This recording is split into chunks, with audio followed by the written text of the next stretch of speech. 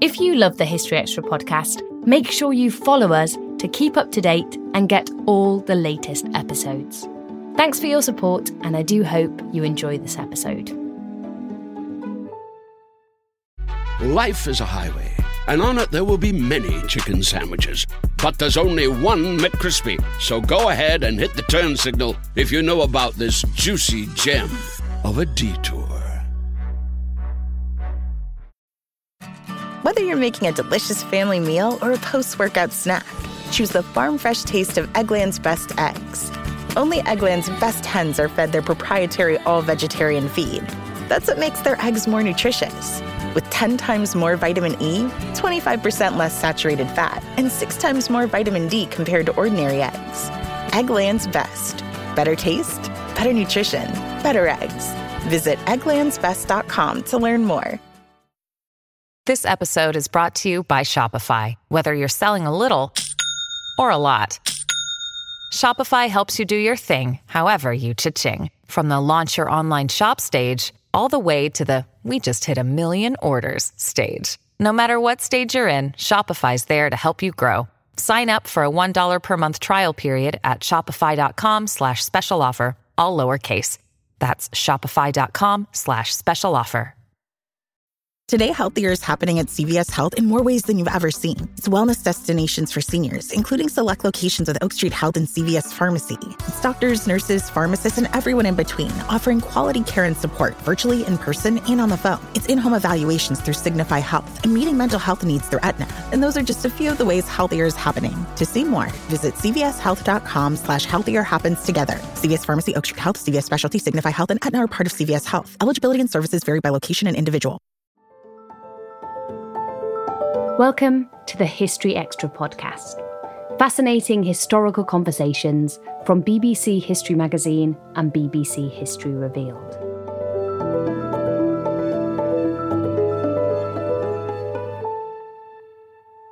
Henry III is one of England's longest reigning monarchs, but his time on the throne saw a long period of peace punctured by an extraordinary revolution in 1258. When the king was removed from power by Simon de Montfort and a baronial council. Professor David Carpenter is a leading expert on 13th century England. And he recently released a second volume of his comprehensive biography of Henry III, covering his reign from the Revolution of 1258 to his death in 1272. We spoke to David when the first volume of his biography came out, detailing the period from 1207 to 1258, so that is well worth listening to. But to make things easy for you, David Musgrove began by asking Professor Carpenter to quickly recap on the events of Henry's reign up until his start point for this second volume, 1258. Well, Henry would have said he'd been doing very well, because he would have said, I've given a long, long period of peace to England, which was true, and people acknowledged that. He would have said, I have been a most Christian king. I have given huge alms to the poor. I attend mass regularly, and above all, I am in the process of rebuilding Westminster Abbey. It's a great church for the kingdom, for the coronation, for everything like that. These are wonderful achievements. Unfortunately, his critics looked at another side and thought this was a simple-minded, naive king who had plunged the kingdom in all kinds of ridiculous foreign schemes, adventures, including trying to place his second son on the throne of Sicily, in which Henry was told this is madness. And yet he said, it's given me by the Pope. Edward the Confessor will find a way. I can do this. And everyone else thought this is just simply impossible. He'd also failed to reform local government. His eye was so fixed on his own righteousness and on these schemes of like the Sicilian scheme that he just lost touch with the kingdom itself. And so his sheriffs and judges became more and more oppressive. He also allowed the magnates to become more oppressive in the localities. So by the time we get to 1258, the court, the elite, is a revolution in the first place against the court, in the court of Henry III. One group of courtiers relatives turn on another, particularly Henry's foreign relatives. At the same time, they feel this is just a king who has reduced the kingdom to an imbecilic state. And then the whole failure to reform local government. So all these things come together, and the total alienation of the church, because it had to pay very large sums of money to the Pope in order to fund this ridiculous scheme to make Henry's second son King of Sicily. So a couple of paradoxes there. You also mentioned the Sicilian affair. Now you did talk about that at reasonable length in the first podcast. I've forgotten that. No, that's absolutely. I wonder, could you, without going into great detail, could you just very quickly remind us what that was and why it matters? Well, the ruler of Sicily had been Hohenstaufen. First of all, the great Emperor Frederick II, who combines rule in Germany, claims to authority in North Italy, but also he's inherits the kingdom of Sicily. And Sicily is both the south of what we call Italy and the island of Sicily itself. It includes Naples. Naples is its Italian capital, hugely wealthy kingdom. Well, Frederick II dies. His son Conrad takes it on and also becomes King of Sicily. Conrad dies by this time in deep, deep disagreement with the Pope. And the Pope claims that he can confer the kingdom of Sicily on whoever he wants. So Conrad, he's desperate, the Pope, to get someone who can remove the Hohenstaufens from their rule in Italy, because the Hohenstaufens are challenging the authority of the Pope. So the problem about this is that although nominally the Pope can say, I depose Conrad, I depose any successor, and I offer the kingdom to whoever I like, you then had to go and conquer it from the Hohenstaufen ruler, from illegitimate son of Frederick II, who follows Conrad, called Manfred. The Pope trawls this round Europe and tries to get other people to actually take this on, and of course he tries actually Henry III's brother, Richard of Cornwall. And Richard of Cornwall says, you might as well say, I offer you the moon, go up and take it. Well, of course, Henry's not like that. He's in some ways simple-minded, simplex, and he thinks, gosh, this is an offer from the Pope. It must be an offer from God. The confessor will find a way. And he signs up to the most ridiculous deal, in which on the one hand he has to give the Pope £90,000, probably 3 years' annual revenue of England, simply for the offer. And then he has to take an army out to Sicily to conquer the kingdom for his son. Well, Parliament in England said, look, this is just impossible. I mean, you're not a military leader, you're a pacific king. Even if you didn't have to pay all this money first, because the Pope says, I want the money first. You don't take the army until I've had the money. The main reason why the Pope wants Henry is to get his money. So he says, look, pay the money and then take the army. Well, Henry could neither pay the money, let alone get close to taking the army. And so the whole thing just runs into the sand, and yet hugely unpopular, particularly with the English Church, who have to start paying this £90,000 to the Pope. I mean, no other English king would have accepted such a deal. It was probably the most ridiculous deal any king of England had ever accepted. The extraordinary thing is that Henry was able to survive that, and of course, in the same way wasn't, because there was a revolution in 1258, of which this simple scheme was a major cause. But on the other hand, it didn't stop Henry being revered almost for his piety and for the peace he'd given, long years of peace since the Magna Carta Civil War. Okay, so Sicily was an unwise venture in many respects. Now, sorry, I ought to say not everyone agrees with that. There are historians, I think, misguidedly perhaps, but I respect them, who argue otherwise, but I think not. Well, that's the beauty of history, isn't it? We expect people to disagree. We do. Now, look, in the intro to this excellent book, you say something like the political revolution robbing Henry of power means he is less central to Volume 2 than to Volume 1. So obviously you're talking about 1258, what happens there, and we will get onto that in just a second. I wonder if you might just introduce us to a few of the people who are more central to the story from 1258 onward. The central character for a large part of this book is Henry III's brother-in-law, Simon de Montfort, Earl of Leicester. one of the most extraordinary people to ever dignified and defiled at the same time English history, quite a remarkable man. And he is central to the seizure of power in 1258, in which a baronial council takes over the government of the kingdom. I mean, a revolution far more radical than Magna Carta, because Magna Carta left King John in charge of central government. John could still appoint ministers as he liked, pursue what policies he liked. Whereas 1258, a baronial council reduces Henry to a cipher, and it essentially then rules the country. And Simon de Montfort is absolutely central to that. He becomes even more central 4 years later when Henry recovers power. Montfort is the only person who refuses to accept that recovery of power. He returns to England in 1263, and between 1263 and 1265, his death at the Battle of Evesham, he basically becomes the governor of the country. So he's the first magnate to seize power and govern the country.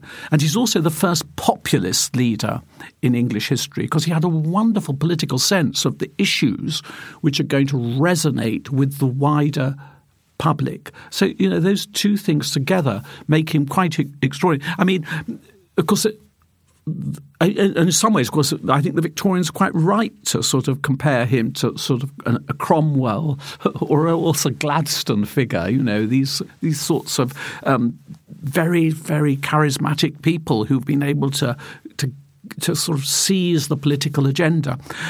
I mean, from the word go, he was highly controversial. So on the one hand, his enemies said, what's driving this man on?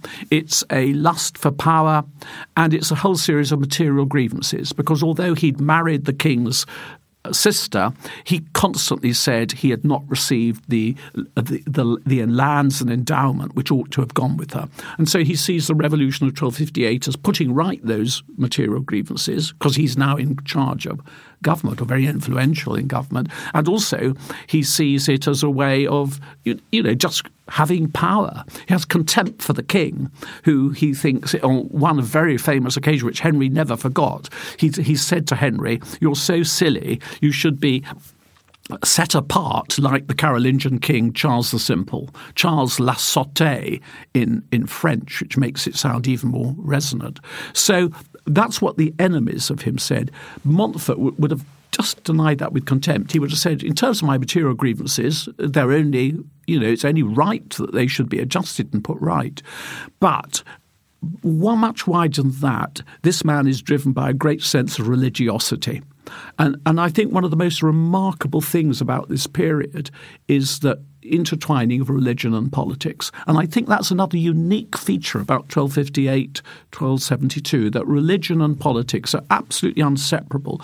And what's driving Montfort forward, and in some ways the reform of 1258, is this deep, deep feeling that we have to reform the realm in order to purify our own souls. For us to get salvation, we need to act justly ourselves. The barons need to act justly.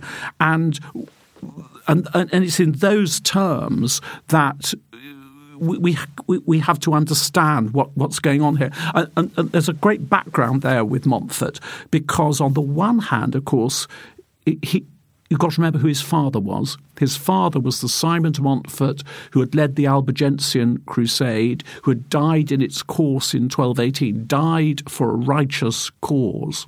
And Montfort never forgets that. So in a sense, he's always seeking for a righteous cause, like his father. But he's also, Montfort, very closely allied with reformist churchmen, Robert Grosseteste, Bishop of Lincoln, Adam Marsh, the master of the Franciscan friars. And this, the whole advent of the friars, theological thought, everything like that is central to Montfort. And I think it's important to say we know more about Montfort than almost any other medieval nobleman. And that's because of all the accusations made against him by the king, which were all written down and probably dictated by the king, and then his arrogant, self-confident, self-righteous replies, which give an extraordinary measure of the man. So just as we can come closer to Henry III, I think, than any other medieval king, we can come closer to Simon de Montfort than any other medieval nobleman. So two other things which help him get to the top, or three other things.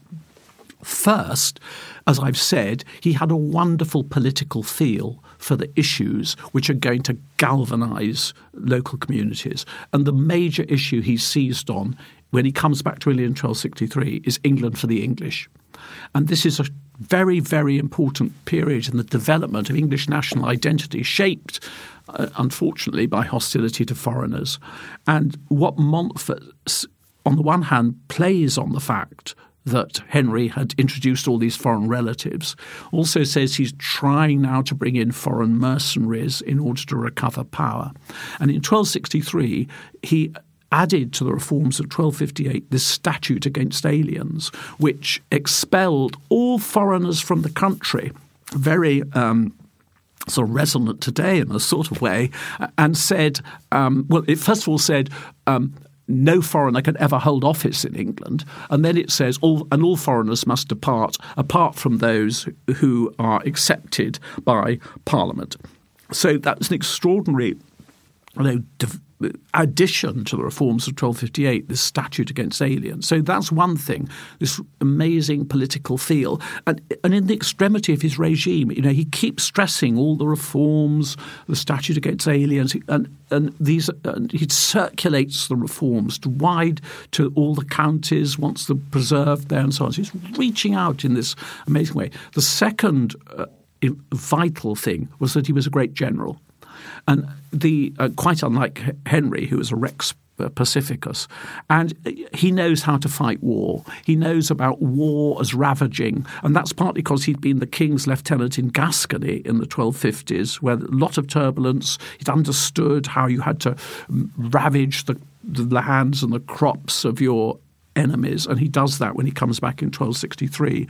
And then in 64-5 he wins this amazing battle at Lewes against all the odds, captures the king, and he marches out of London because battles are so rare. You've got to remember that you need huge self-confidence to fight a battle. Most people avoid battles. 1066 shown how decisive and disastrous they could be.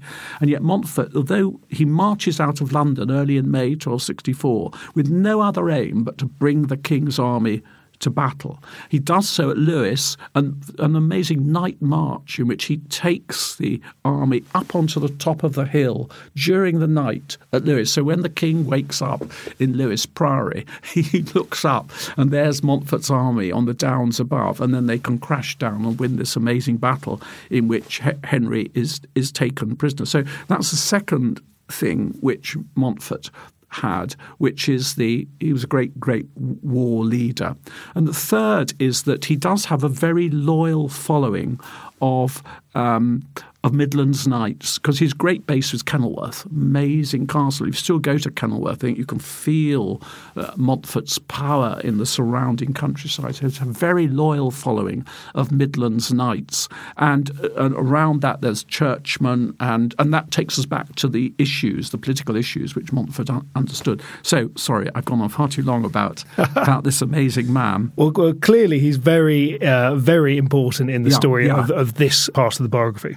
There are other, of course, central characters in this second volume. One is Henry's queen, in that she plays a very, very important part in the politics of this period. She was far tougher than Henry herself. She actually supported the revolution of 1258 against her husband, against Henry, because it got rid of the half-brothers of the king from Poitou, who her faction of foreigners from Savoy had quarrelled with. Although Eleanor was from Provence, it was her uncles from Savoy who came to England and were established. So she actually supported the revolution of 1258 against her husband. She then changes her mind and played a big part in Henry's initial recovery of power in 1261. She was partly responsible for the disasters of Montfort's return in 1263. And then in 1264, after Henry had been captured at Lewes, she was abroad and she raises an army to invade England. I mean, amazing thing to do, and she gathers this very large army in Flanders to invade. In the end, she runs out of money and no invasion took place. But it's interesting that attitude to women in politics, in that, which is a good thing in a way, in that the medieval chroniclers commenting on this, although they fear an invasion by foreigners, are full of praise for the Amazonian exploits of Eleanor in raising the army. And that's an interesting indication of the scope which a woman might have to play in politics. And in fact, one section of Volume 2, of course Eleanor runs throughout it, is that I have a section on women in politics in this period. And the more you look, the more you actually find, if you look carefully, you can find a lot of both the people at the top, the countesses and so on, played an important part in politics, particularly as castellans of castles. But also lower down the social scale too, you find women in political action. And so I think that's an important sub-theme of the book. Sorry, the other great character in the book is Henry's son, Edward, the future Edward I. There's a wonderful biography of him, both by Michael Prestwich in the Yale series and by Mark Morris, the future conqueror of Wales, the attempted conquest of Scotland. And from about 1263 onwards, it's very much Edward rather than his father calling the shots. And they are shots because what Edward sees is that I need to defeat Montfort by war. There's no point trying to compromise with this person. And the moment in 1263, which I've looked at in some detail, when Edward takes over from his father, is quite extraordinary, in which you suddenly feel this galvanic force driving on the king's party, driving on the king's army, totally different from the sort of way Henry had acted in all his previous reign. You know, on the one hand, his lethargy against Edward's aggressive energy is quite extraordinary. This episode is brought to you by Indeed. We're driven by the search for better, but when it comes to hiring, the best way to search for a candidate isn't to search at all. Don't search, match with Indeed. Use Indeed for scheduling, screening, and messaging so you can connect with candidates faster. And listeners of this show will get a $75 sponsored job credit to get your jobs more visibility at Indeed.com/HistoryExtra. Just go to Indeed.com/HistoryExtra right now and support our show by saying you heard about Indeed on this podcast. Terms and conditions apply. Need to hire? You need Indeed. We don't always realize just how much our negative thoughts and experiences stick with us and weigh us down. You may find your brain constantly running through a highlight reel of bad moments. That comment your friend made last week that hurt your feelings. That frustrating thing your mum does, or that silly thing you said in a meeting. Maybe it's time to get it all off your chest, whether it's a tiny annoyance or something much bigger. Talking about it can give you some relief and lead you to a potential solution. That's where therapy comes in. It's a safe space to share whatever's weighing you down and learn to process it, so your internal highlight reel can focus on the good stuff. And BetterHelp offers affordable online therapy on a schedule that works for you. Connect with a licensed therapist by text, phone, or video call. Start the process in minutes and switch therapists anytime. Let it out with BetterHelp. Visit betterhelp.com/historyextra today to get 10% off your first month. That's BetterHelp, HELP.com/historyextra. Life is a highway, and on it there will be many chicken sandwiches. But there's only one McCrispy. So go ahead and hit the turn signal if you know about this juicy gem of a detour. Brilliant. Right. We need to get into the thick of the action. Yeah. So 1258. That you've talked about a revolution. It's obviously a tumultuous year. You've also mentioned Magna Carta, which, just to remind anybody, that was from King John's reign, Henry's predecessor, 1215. Just to add that, so the first Magna Carta is 1215, but of course that was a failure. At the end of 1215, John had rejected it. The great barons had equally abandoned it because they've said, we can't hold John to this, so we'll get another king. And so they offered the throne to the eldest son, the King of France. So end of 1215, it looks as though the Charter was a failure without a future. How does it survive? It's because John dies October 1216. The minority government of Henry's 9-year-old, led by William Marshall, Earl of Pembroke, they realise the only way forward is to totally change course, to accept what John had rejected, and which Louis, to whom the barons offered the throne, was in a way ignoring, and to give a new version of Magna Carta. So they issued, as soon as Henry comes to the throne, a new version of Magna Carta was issued in 1216.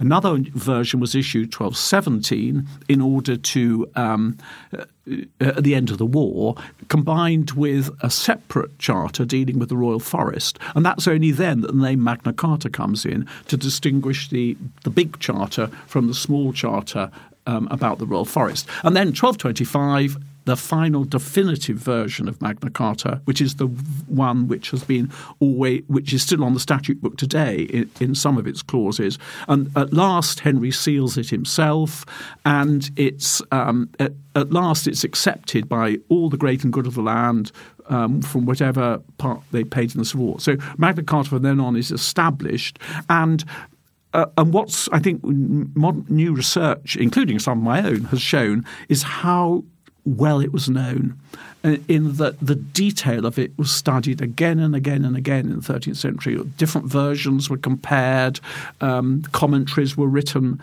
about it. And so that's, to be fair to Henry, that's something with which he has to deal. And in many ways, his rule was congruent with the Charter. What it wasn't was wise, and the Charter doesn't stop him doing all these stupid things. The Charter doesn't stop him, the Sicilian thing, and I think they're breaching the Charter. It doesn't stop him giving all this patronage to his foreign relatives. Charter doesn't say anything about that.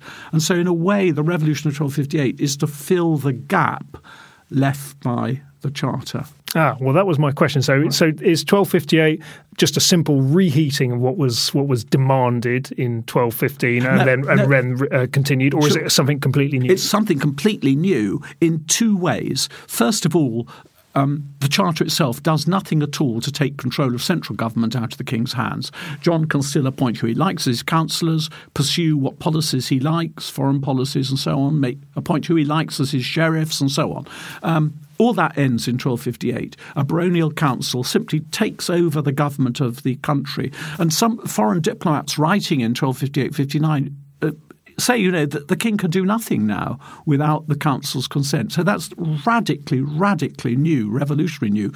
The other extraordinary thing about 1258, though, is that, of course, this is combined with this huge reform of local government.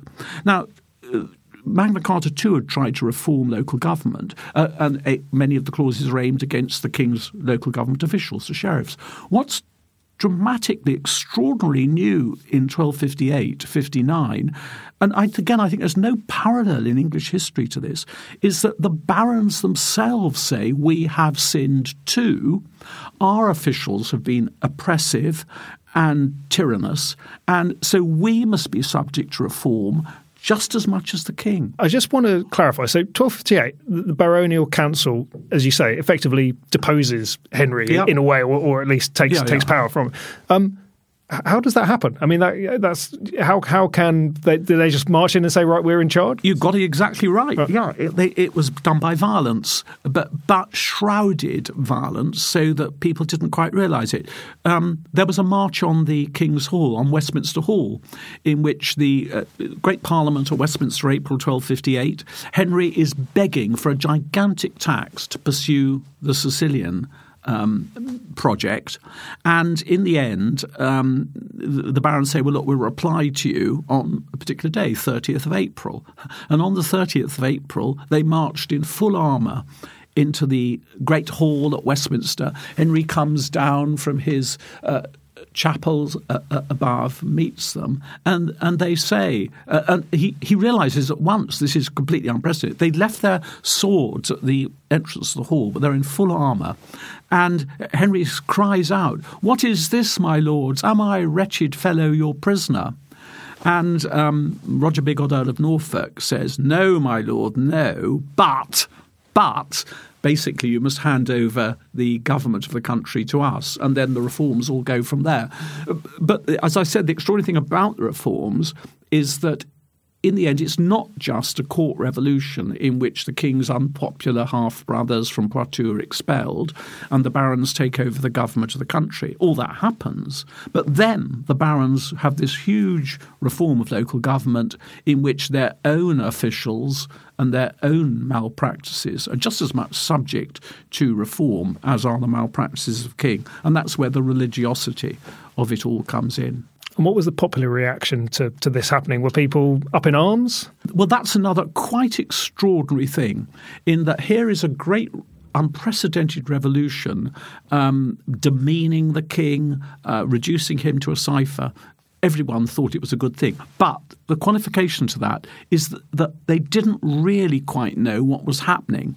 In some ways, this is a secret revolution at the top, because the barons, in the great proclamations explaining the authority of the council, were not explicit that the council was actually going to take over the government of the country. They presented it as though the king had willingly agreed that various reforms should be promulgated by the council. They didn't indicate that the council was actually going to govern the country for the next 12 years, which is what Henry had in a way been made to accept. So they presented this as a revolution in which the king consents to it for various reforms to put matters right. But with that qualification, there's no indication in 1258 that people thought this was an illegitimate revolution. And gradually, a name for the reforms of 1258-59, the Provisions of Oxford, is introduced. And they are hugely popular. And that's another very striking thing, which partly due to Montfort, but the barons generally, they'd seized control of the agenda. That everyone accepted that what's this all about between 1258 and 1265? It's about the Provisions of Oxford. It's about the great reforms of 1258-59 and trying to accept them. And so, the political programme is central to what's going on. In a way, again, I don't think there's any precedent for, perhaps the ordinances of 1311 to some extent. But after that, you can't think of a period when a political programme is everyone accepts this is what we're fighting over. Either we're for it or we're against it because it strips the king of power. Okay. When do things get violent? When do things turn nasty? Well, Henry III recovered power in 1261, and that was due to basically a breakup of the baronial coalition. That was what made the recovery of power possible. And I'm afraid Montfort, in a way, you could credit him for the reforms of 1258, but you could also credit him with destroying them, because he had quarrelled with Richard, several of the other great nobles, Richard de Clare, Earl of Gloucester, and he quarrelled with the leading official of the baronial regime, Hugh Bigod. And I think there was a very considerable feeling that Montfort is an extremist. He's trying to drive us further than we're prepared to go. There was also resistance to some of the local reforms. The idea that these reforms should embrace the malpractices of the barons themselves was not popular with some of the very great barons, with Richard de Clare in particular. So the baronial coalition breaks up and the Queen changes her mind. And that's because Montfort himself had quarrelled with her own party, with Peter of Savoy in particular. And so the Queen, Henry's brother, Richard, Earl of Cornwall, who's King of Germany, they mastermind the king's recovery of power in 1261. And the only baron who refused in the end to accept the king's recovery of power was Simon de Montfort. And this is a crucial moment in his career. He leaves England at the end of 1261 saying, I would rather die without land than depart from the truth and be perjured, the truth being basically the Provisions of Oxford. So he goes back to France. Henry thought it was all over then. He thought, wonderful. In 1262, he presses on with rebuilding Westminster Abbey. He decides to go out and see his brother-in-law, Louis IX in France. He thinks it's all over. And this is where disasters take place for him. And Henry is not entirely to blame for this, because what happened was that his eldest son, Edward, has now quarrelled with his entourage. And just why this happened is not at all clear. But Edward had been very close to a series of great barons of the Welsh March. He'd been very close to John de Warenne, Earl of Surrey. His leading official was a great knight from Kent called Roger of Leybourne. You can still see Leybourne Castle and the Hart Shrine in the church there of Roger. Edward had broken up with them in the course of 1262. I think partly his mother's urging. His mother didn't like them and thought that they'd been wasting your resources. Anyway, so what happens in the course of 1262 is this party of ex-Edwardians forms, and they and overseas, meanwhile, is Simon de Montfort, and the two get together.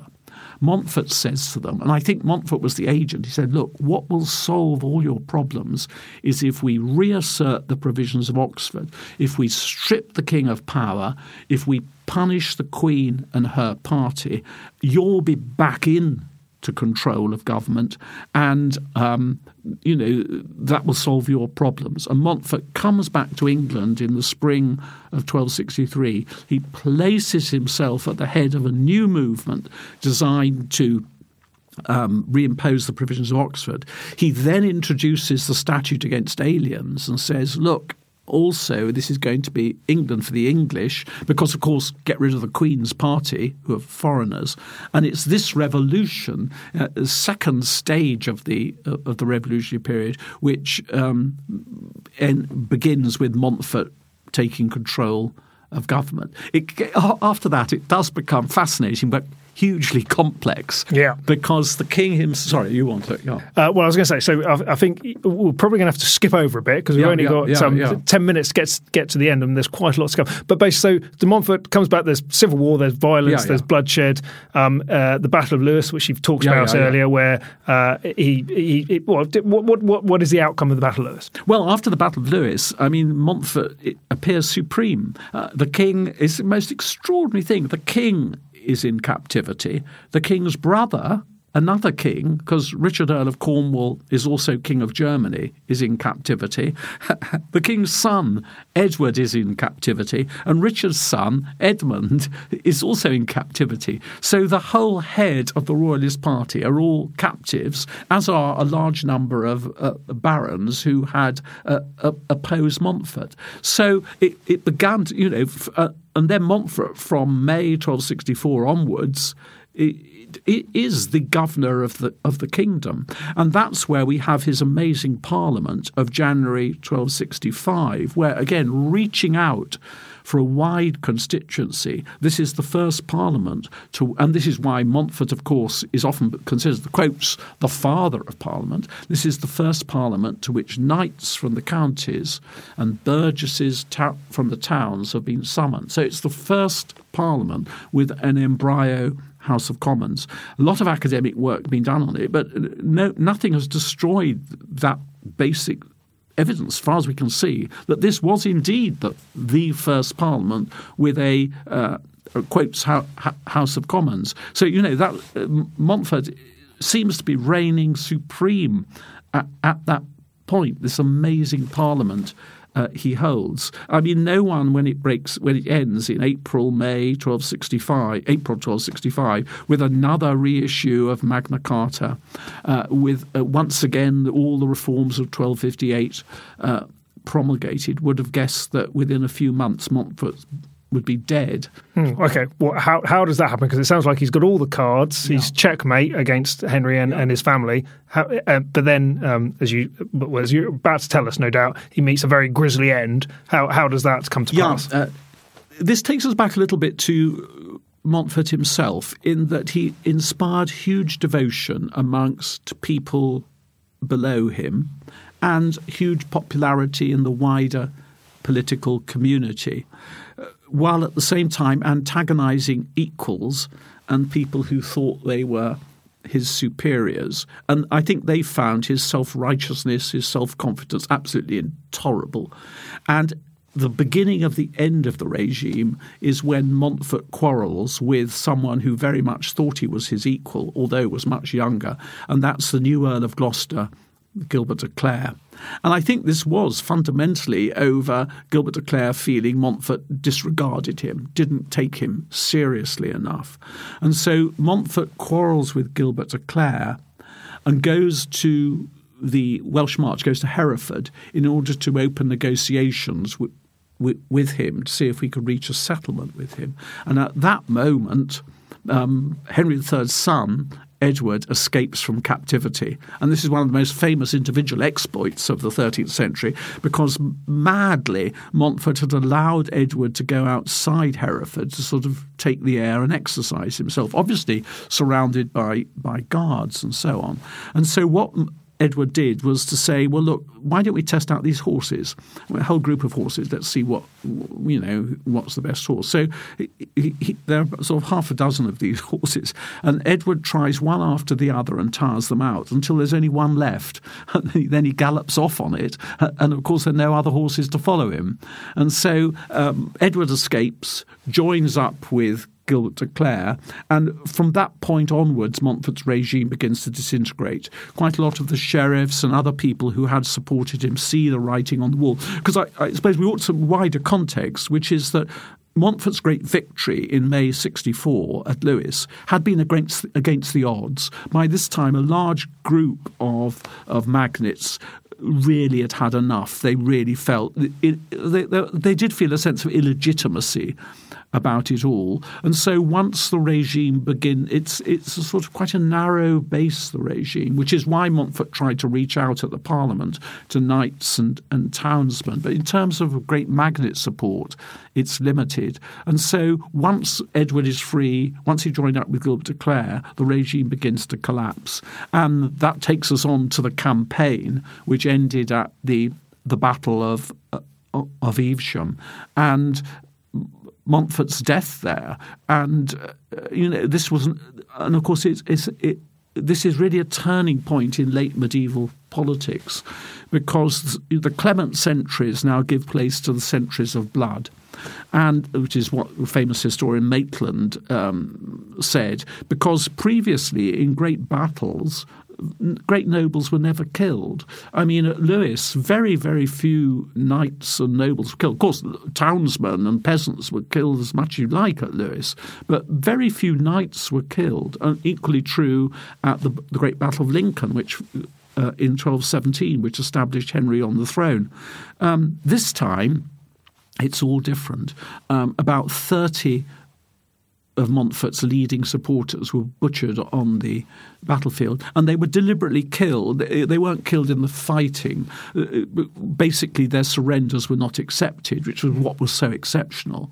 And of course, the high point or the low point of this was Montfort himself, who was not merely killed, but his body was horrifically mutilated. So his head was cut off, his limbs were cut off, his testicles were cut off and stuffed in his mouth and then hung either side of his nose. And in that condition, his head was sent to the wife of one of his great baronial enemies, Roger Mortimer, Matilda de Mortimer at Wigmore.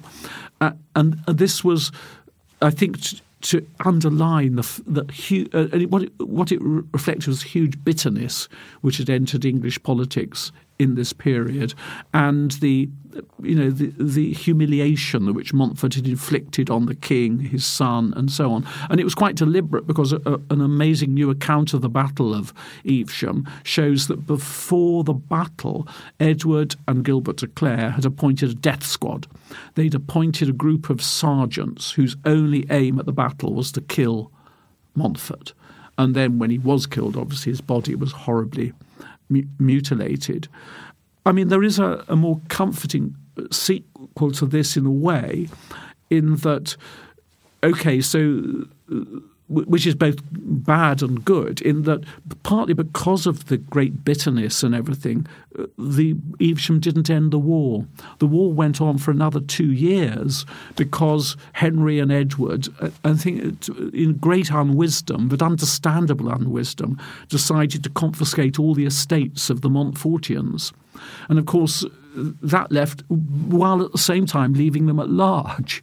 And so that left a huge group of disinherited who then continue the war for 2 years until there's a final settlement, and in which a papal legate, in which they were allowed to recover their lands, though with financial penalties.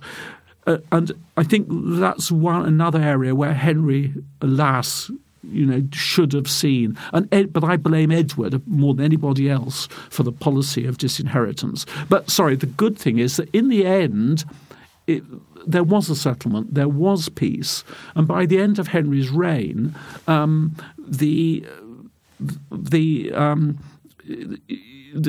political community was coming together again. And to finish with Henry himself, I've said he's not central to Volume 2.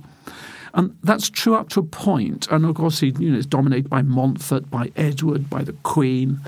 And yet that Henry survives, that he's not at any point deposed, that there's no official move, whatever Montfort was thinking at the end, to actually depose him. I think he's got himself to thank for that. If he'd been like King John, I'm sure he would have been deposed, because John was deposed unsuccessfully in 1215 after he'd rejected Magna Carta. So why not with Henry? And I think it's because of his huge prestige as the most Christian king, deeply pious man. He may have been foolish, but he was deeply pious. He built Westminster Abbey, and people did say that whatever the weakness of his rule, he gave us long years of peace. And then you could contrast Henry's peace with Montfort's war.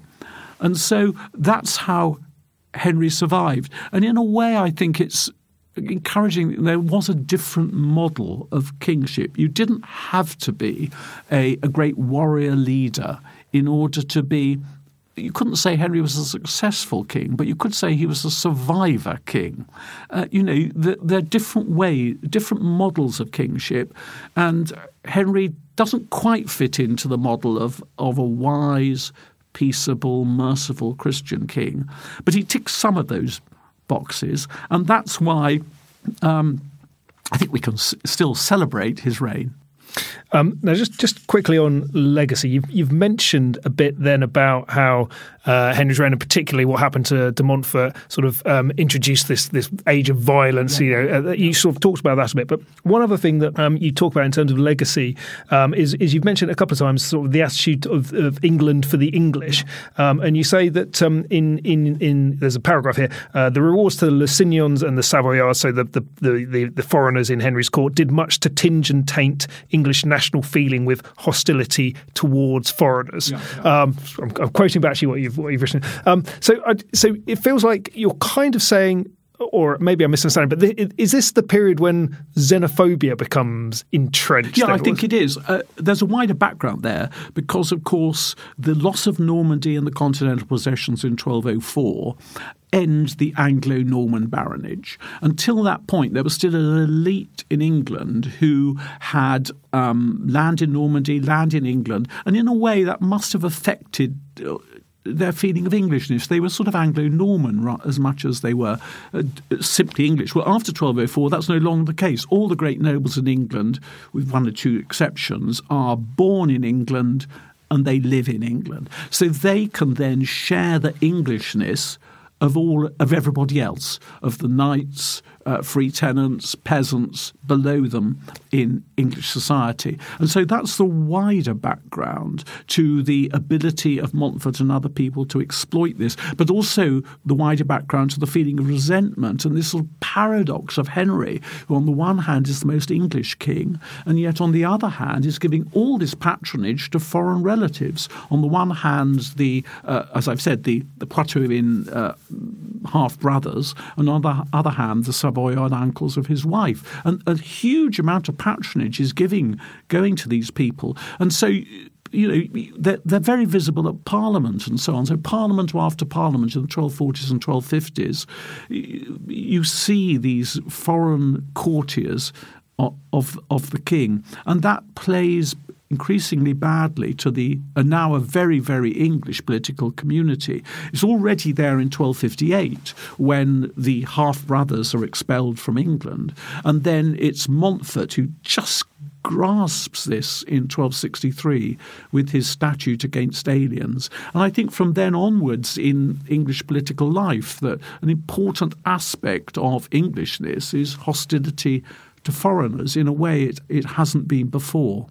Brilliant. Right. One more thing before we wrap up. Yeah. You say in the conclusion that, when you're talking to people and saying, I've been working on this biography of Henry III, which I know you've been saying for probably quite some years to people, and the response tends to be, which one is that? Yes. So obviously you've got a bit of work to do to sell Henry III to the masses. If I gave you a minute to sell Henry III to the lay audience, what would you say? Why should we care about Henry III? Well, I think we should care about him. First reason that we can get closer to Henry III than any other medieval king. And that's because these amazing letters which are preserved on the chancery rolls, which show what the king was like, emotional, warm-hearted, a connoisseur of art and architecture, simplex in many ways, but a deeply pious and Christian. So, we can get very, very close to Henry.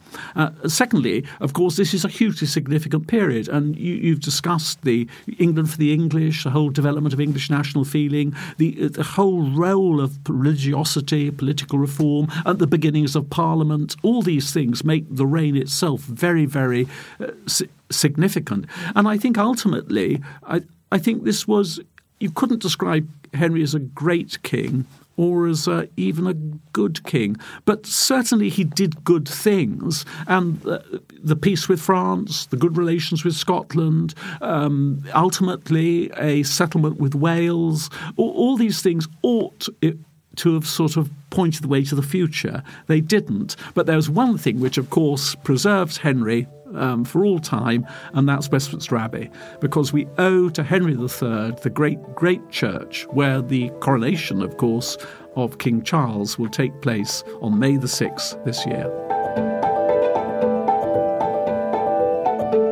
That was David Carpenter. Henry III, Reform, Rebellion, Civil War, Settlement, 1259 to 1272, is out now, published by Yale University Press. You can listen to our earlier interview with David that I referred to in the intro by searching for Henry III in your podcast feeds. Thanks for listening to the History Extra podcast. This podcast was produced by Daniel Kramer Arden.